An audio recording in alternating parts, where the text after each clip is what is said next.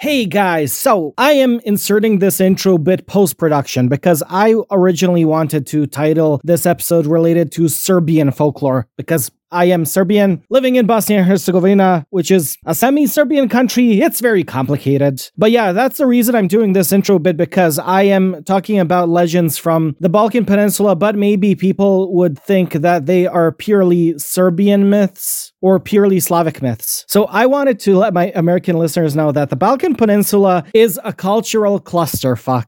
The Greeks were already here, the Illyric peoples were already here, then the Southern Slavs came here and merged with the Illyrics and exchanged culture with the Greeks. Then the Ottoman Turkish Empire dominated us for centuries. And then we mixed our cultures with Turkish culture and Islam as well as Christianity. My own country of Bosnia and Herzegovina officially has 3 presidents because we have 3 ethnic groups: Serbs, Croatians, and Bosniaks who are Muslim. And to settle the war that happened here in the 90s, it was determined that we should have 3 presidents. So going into this episode, please note that I may say Balkan, I may say Slavic, I may say Serbian, but please note this is all a mixture of a lot of different things. The Rozafa legend, for instance, that you will hear is actually an Albanian legend, but it has origins in a lot of Serbian legends. The exact same legend, just with different names. Instead of Albanian names, we use Serbian names. But nonetheless, the Rozafa legend is the most popular one because of the castle that was erected, and I wanted to share that as well. I want to be inclusive, which is not something that Balkan people usually do because we have many different countries that all speak the same language. But we are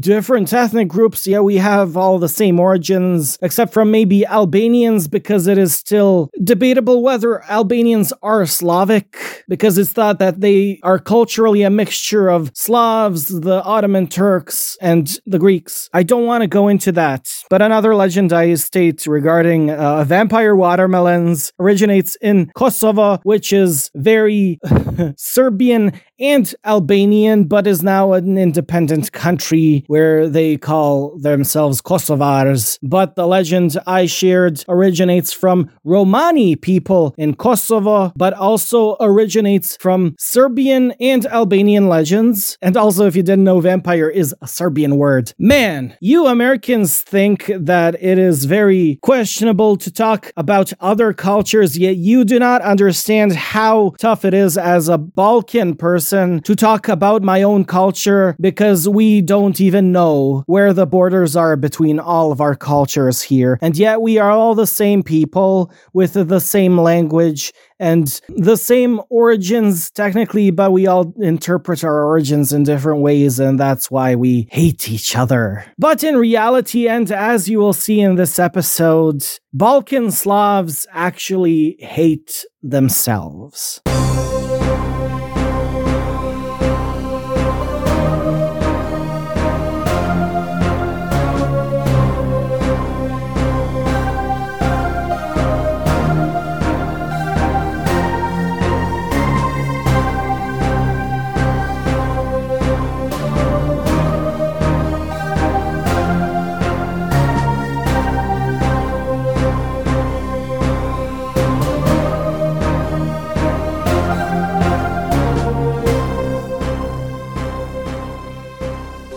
Man, I am loving this short form episode format I'm doing. And yeah, this is more like an audio blog than a podcast. I'm putting out an episode every other day, just ranting about whatever's on my mind. And I just wanted to rant now about something I was thinking about last night before bed. So in the past few months, I have been kind of peeking into a paranormal community that refers to itself as the Excluded Middle, mostly via the Radio Misterioso Facebook group.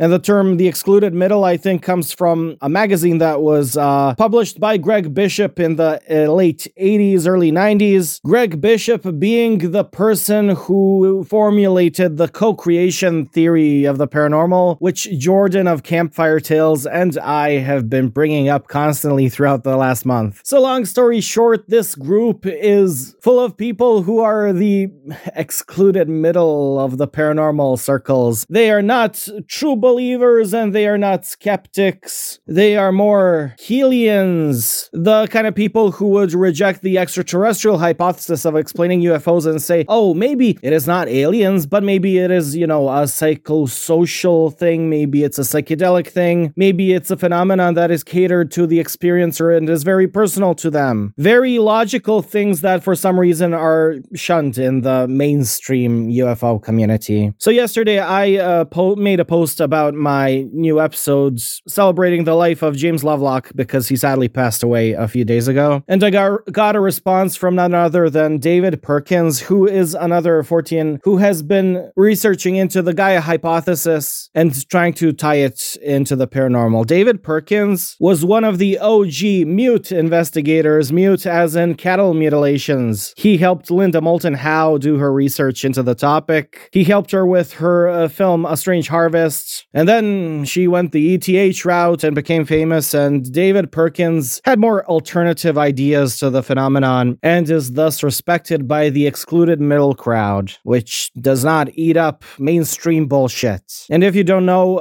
the last episode I did on the Gaia hypothesis, Gaian consciousness, cosmic playground, or whatever I called it, the email exchange I had with another person was actually with David Perkins. So anyway, I made this post. I got a comment from David Perkins, and we got into some conversation where I asked, are we maybe kind of desecrating Lovelock's work by appropriating the Gaia theory to explain the paranormal when obviously climate change and obviously the ecological crisis that is going on now should be of, main importance? I've been thinking about this for the past few days because James Lovelock passed away. He even said that the biosphere is on the last 1% of its life force, and just bringing up these themes of death. And then I remember that another author recently published a book tying death to the paranormal. And I'm obviously referring to Joshua Cutchin and his new book, Ecology of Souls. I have not started reading the book yet, but I have heard Joshua on a podcast and talked to him a bit in chat.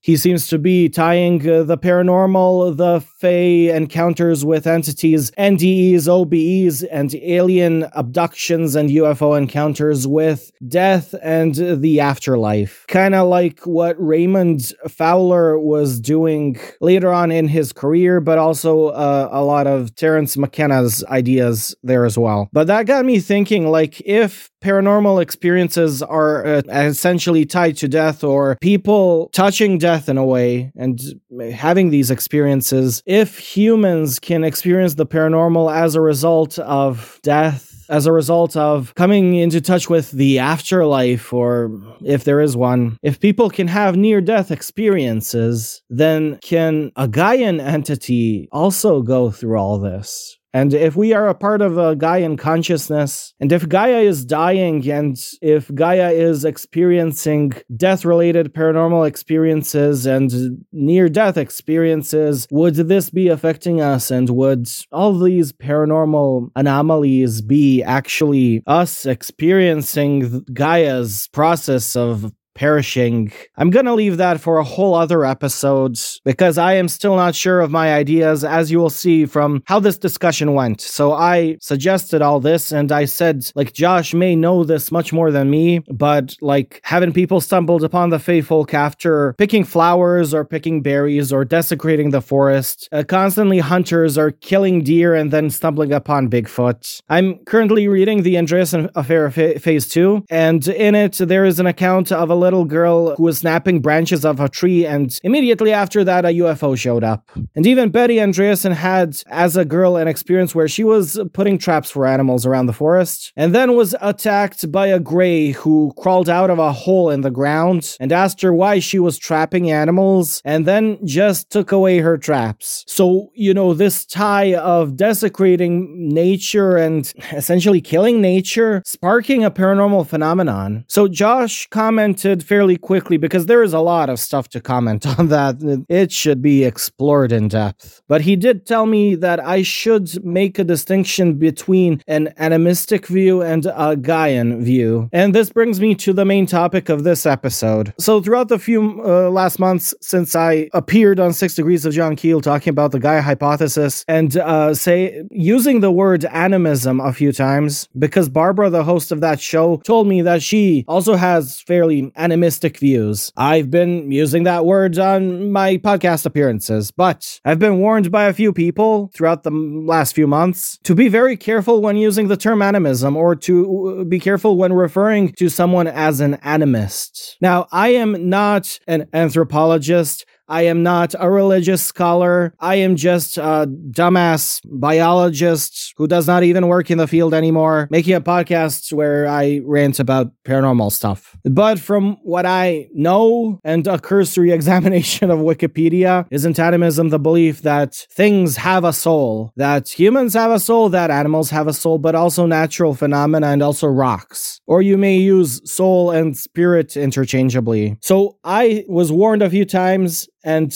then I heard a few people, including Josh on podcasts, kind of saying, yeah, animism is kind of a dirty word right now. Even though Joshua told me he uses the word in his own book. And that got me wondering, why is animism a dirty word? I don't get it. Is there some kind of discriminatory cultural context that I'm not understanding? Like, in the East, the swastika used to be a good symbol, and then the Nazis appropriated the symbol and it became a very bad thing. Has somebody appropriated the word animism, and now we should not be using the word? So I asked Josh to elaborate because I am Serbian and I live in Bosnia, and I may not be aware of certain Western contexts of words. I may sometimes say something that is offensive to Americans because in America something means a completely different thing than what it actually means when you're learning the meaning of the word as a foreigner. So Josh let me know that it is a kind of dirty word,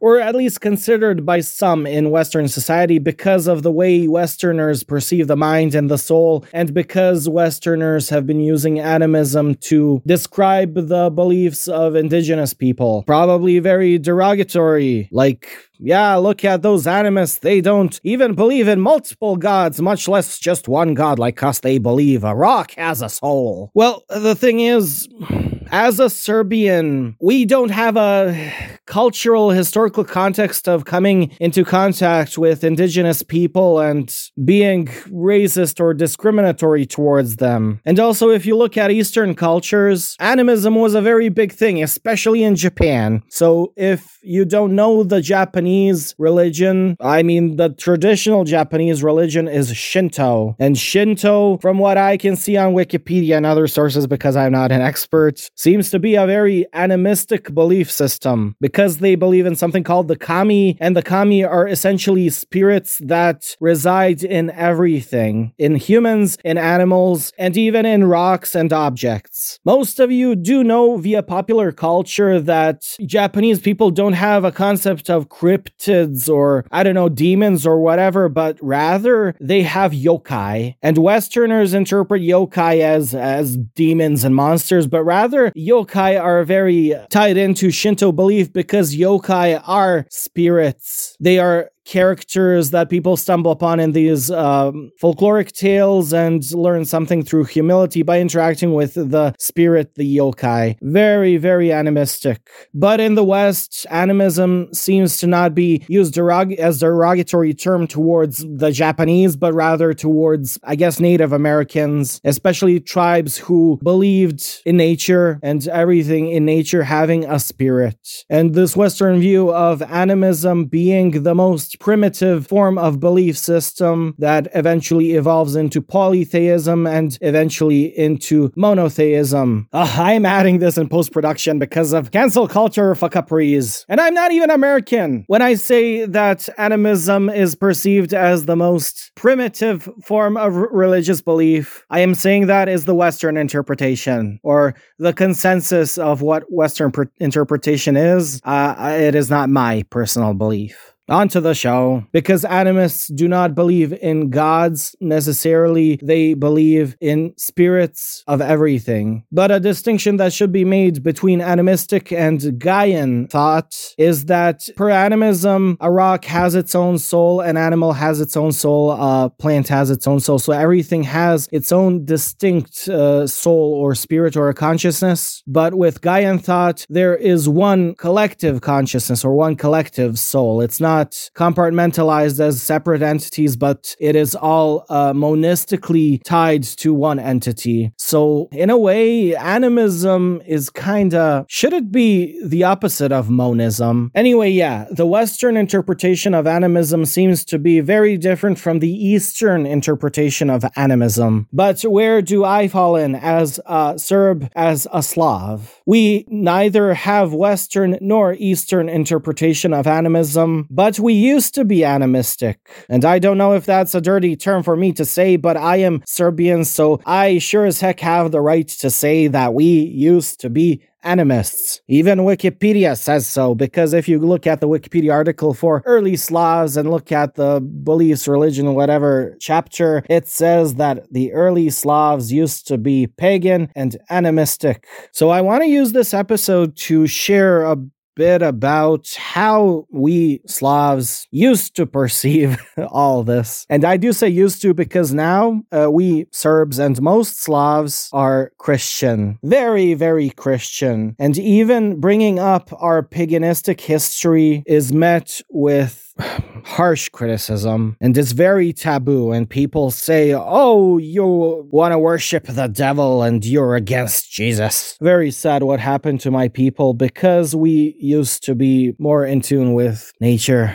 So I am not an expert in even my own history or culture, and people may contact me and say, oh, you made this mistake, you made that mistake, even people who are not from my culture. But that's totally okay, because me being a Serb does not mean that I am an expert in Serbian culture, and somebody not being a Serb does not mean that they cannot be an expert in my own culture. When we talk about cultures, especially today, we are so offended by the notion that somebody can appropriate a culture or look into a culture that is not their own, and that we should ask people of that culture everything. But let's be real, not every person in a culture knows their cultural history, and not every foreigner is out there to exploit or appropriate somebody's culture. We need to help each other in order to figure out these things. Especially in my culture, as I said, we are now very, very Christian. We are very conservative, and we are a very corrupt society. We perpetuate myths and lies and conspiracies. And because my people are closed off from communication with outsiders, with foreigners, especially about things happening in my culture, we are left inside this echo chamber where politicians, corrupt politicians, tell us what to believe about our history and our religion and our culture. So I'd sure as heck want somebody from the outside to look into everything here and dig into the actual truth about our origins. Nevertheless, from what we know, all Slavic people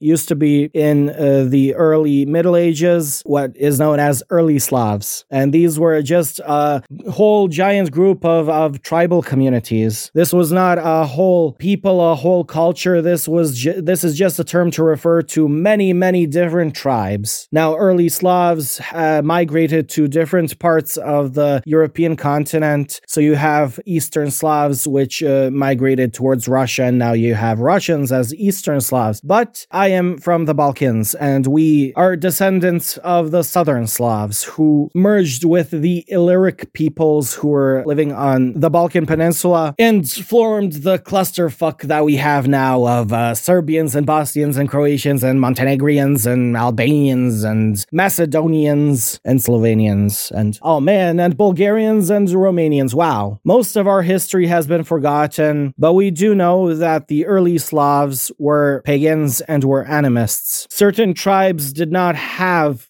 gods per se in the early days, but eventually we did form a polytheistic pantheon that is very homologous, very similar to the Roman, to the Greek, to the Norse pantheons. We did have beliefs in the Fey folk, we did have beliefs in demons, and mostly the Fey folk and the demons were associated with natural occurrences or with objects in nature or with animals. We did believe that nature or components of nature had a spirit associated with it. I have some cool examples from my own Serbian cultural heritage. So one cool example I want to go do a lot of research into and maybe dedicate a whole episode to is this belief, folkloric belief we had, that buildings, that houses or bridges or castles, constructs had a spirit associated with them. And if you are constructing a house or a castle or a bridge, you needed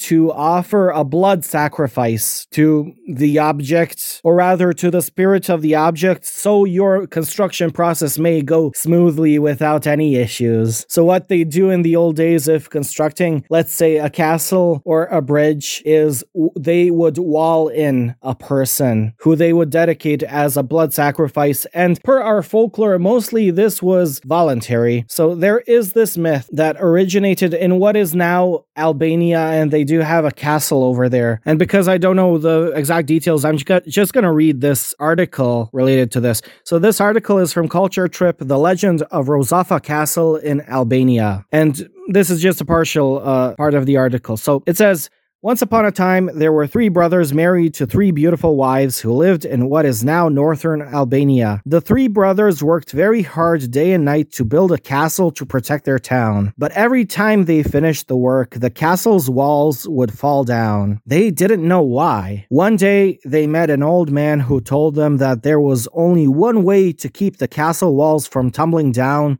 a sacrifice. The sacrifice consisted of burying one of the wives in the wall of the castle, particularly the first wife, to bring lunch to her husband the next day. The brothers promised, for the good of the castle and the town, not to say anything about the sacrifice to their wives, but obviously things went in a different way. The 2 older brothers, once at home, explained the situation to their wives, while the youngest brother said nothing to the wife. The day after, the 3 brothers waited anxiously for lunchtime. The wives of the older brothers didn't come with lunch, but Rozafa, the wife of the youngest brother, came with her box full of delicacies. Okay. That was worded weirdly. Rozafa's husband explained to her that she had to be sacrificed and buried in the walls of the castle in order for the castle to be finished. Rozafa didn't protest. She accepted her fate, but under one condition: the brothers would have to leave a hole for her right breast so her newborn son could feed, another hole for her right hand to caress him, and a third hole for her right foot to move the cradle, and the castle never collapsed. The legend of Rozafa is about the strength of a woman who sacrificed her life for something bigger. Today, Rozafa Castle is one of the most interesting places to visit in Albania and is a must-see for anybody who spends time in the enchanted town of Shkodra. And there is an image that I am very familiar with because this story has interested me since childhood, and it is a part of the wall of the castle with a sculpture of Rozafa breastfeeding her baby, but she is partially walled in. Now, how fucked up is that? To the Western audience who may be listening, but over here it was a part of our culture. We even have legends. There is in my country a city called Visegrad, which has the most famous Bosnian bridge, which is known as Nadrin Ćuprija, or the bridge on the river Drina, which is the title of a book that was written by our famous author Ivo Andrić, who won a Nobel Prize. And the book is about the lives of the people associated with the construction of the bridge, and I believe there are many accounts of people being sacrificed for the construction of the bridge. It is a part of our culture because of this animistic belief from the olden days that these objects have a soul and that you need to appease the soul of the object. Now, another myth that originates from the Romani and the Serbian population of Kosovo, which used to be in Serbia but is now an independent country, is the belief that inanimate objects objects like, say, a hammer, or pumpkins, gourds, squashes, and even watermelons, if left outside under the full moon, can become vampires. And this stems from the belief that inanimate objects and gourds and watermelons and pumpkins have a spirit. These vampire hammers or pumpkins or watermelons, if they become vampirized, would move around the house and terrorize the family. Not necessarily terrorize, but rather be more of a nuisance. They would also make sounds like brr, brr, brr. I'm not making this up. This is actual folklore from my country, but a very, very animistic folklore. Now, most of our early pagan and animistic days have been lost to history, or rather destroyed, because the early Slavs during the 7th century became very rapidly Christianized. Over here, we have essentially Orthodox religious study as a class in even primary school, grade school, like from grade 1. It is technically not mandatory, but nobody wants to say their child can't have the religious class because they'll be picked on, because we are not a secular society at all. So as a child, I had this religious class in school, and they teach you in the 7th century, these two guys, Cyrilo and Metodie, taught these savage early Slavs who were pagans about Christianity and about Jesus, and then we became a much more enlightened people. What actually happened is that they were going throughout villages and essentially telling people, either you believe in Jesus or we fucking kill you. And then after all of these villages were converted to Christianity, then there was systematic burying and destruction of the paganistic old days. Some people may know that in Bosnia, in a town called Visoko, we have what we claim to be a Bosnian pyramid. When you look at images of the Bosnian pyramid, it looks like a hill, but which is very pyramid shaped. And what we believe is that after our Christianization, somebody buried the pyramids under dirt, and it throughout the centuries became a hill. Nevertheless, these animistic and paganistic beliefs have been passed down through generations because our people are very non-conformist to ideologies. Like, we say openly, oh, we support that political or that religious ideology, but really we say one thing but think another and do a third thing. And these villages have been keeping their paganistic traditions, but slowly they've been incorporated into Christianity, Serbian Orthodox Christianity, and now the Christianity we do have is a clusterfuck of Christianity and our own paganistic ways. Also, there is a whole movement called Rodovieri, which is not a big thing here, but is more of a big thing in Russia and in Poland and in other more developed Slavic countries of younger crowds trying to revitalize the old early Slav paganistic days by forming a neo-paganistic religious and belief system. I used to be friends with a guy who was very into this, and he taught me a lot. He even opened my eyes, because this is stuff nobody talks about in my country, and a lot of the historical evidence is lost, and it's very sad. It's very sad that my people don't embrace their origins and just pretend that we were all savages before converting to Christianity, the Christianity that was fed to us by the Byzantine Empire. I've been also fascinated with this myth.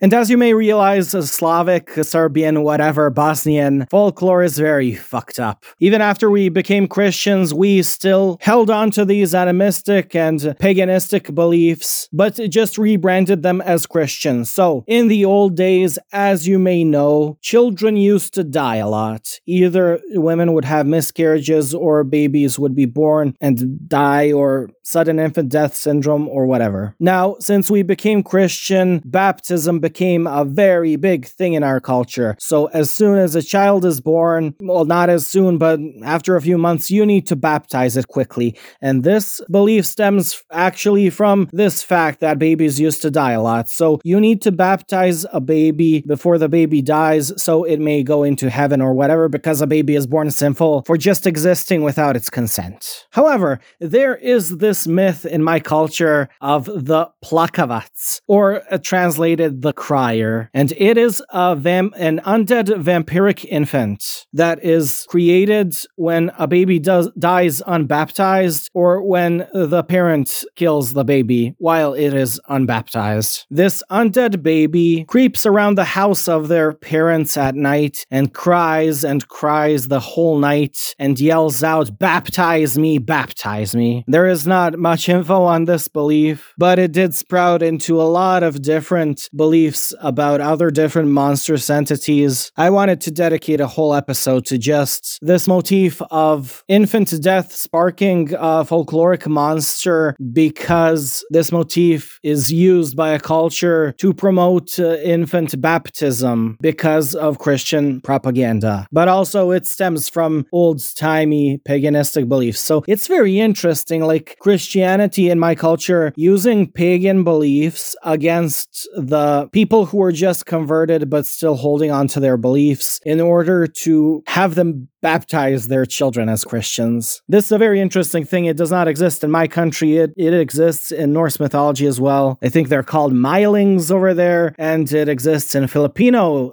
folklore as well, where it's called the Tingyanak.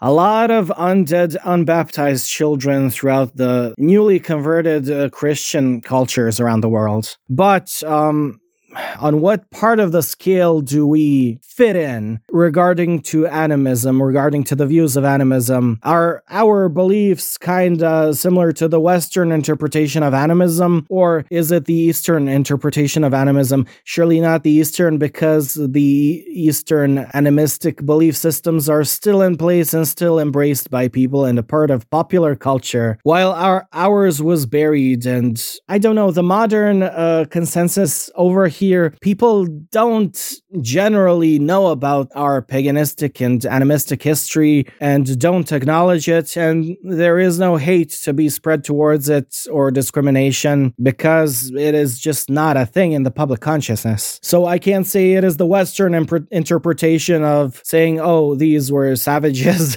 with very primitive belief systems. And if you are offended by this, I am referring to my own people, and that's the thing, like, we are very sheltered and we do not communicate these things with outsiders because instead of discriminating other people, we discriminate ourselves. We are a self-consuming culture. We have a rich and very long history of bloody wars and battles, most of which we have lost. And nobody will tell you this openly because most of our history is based on epic poetry and folklore and legends where we say, yeah, we did lose, but we had this cool hero in this cool battle and we showed them, instead got slaughtered.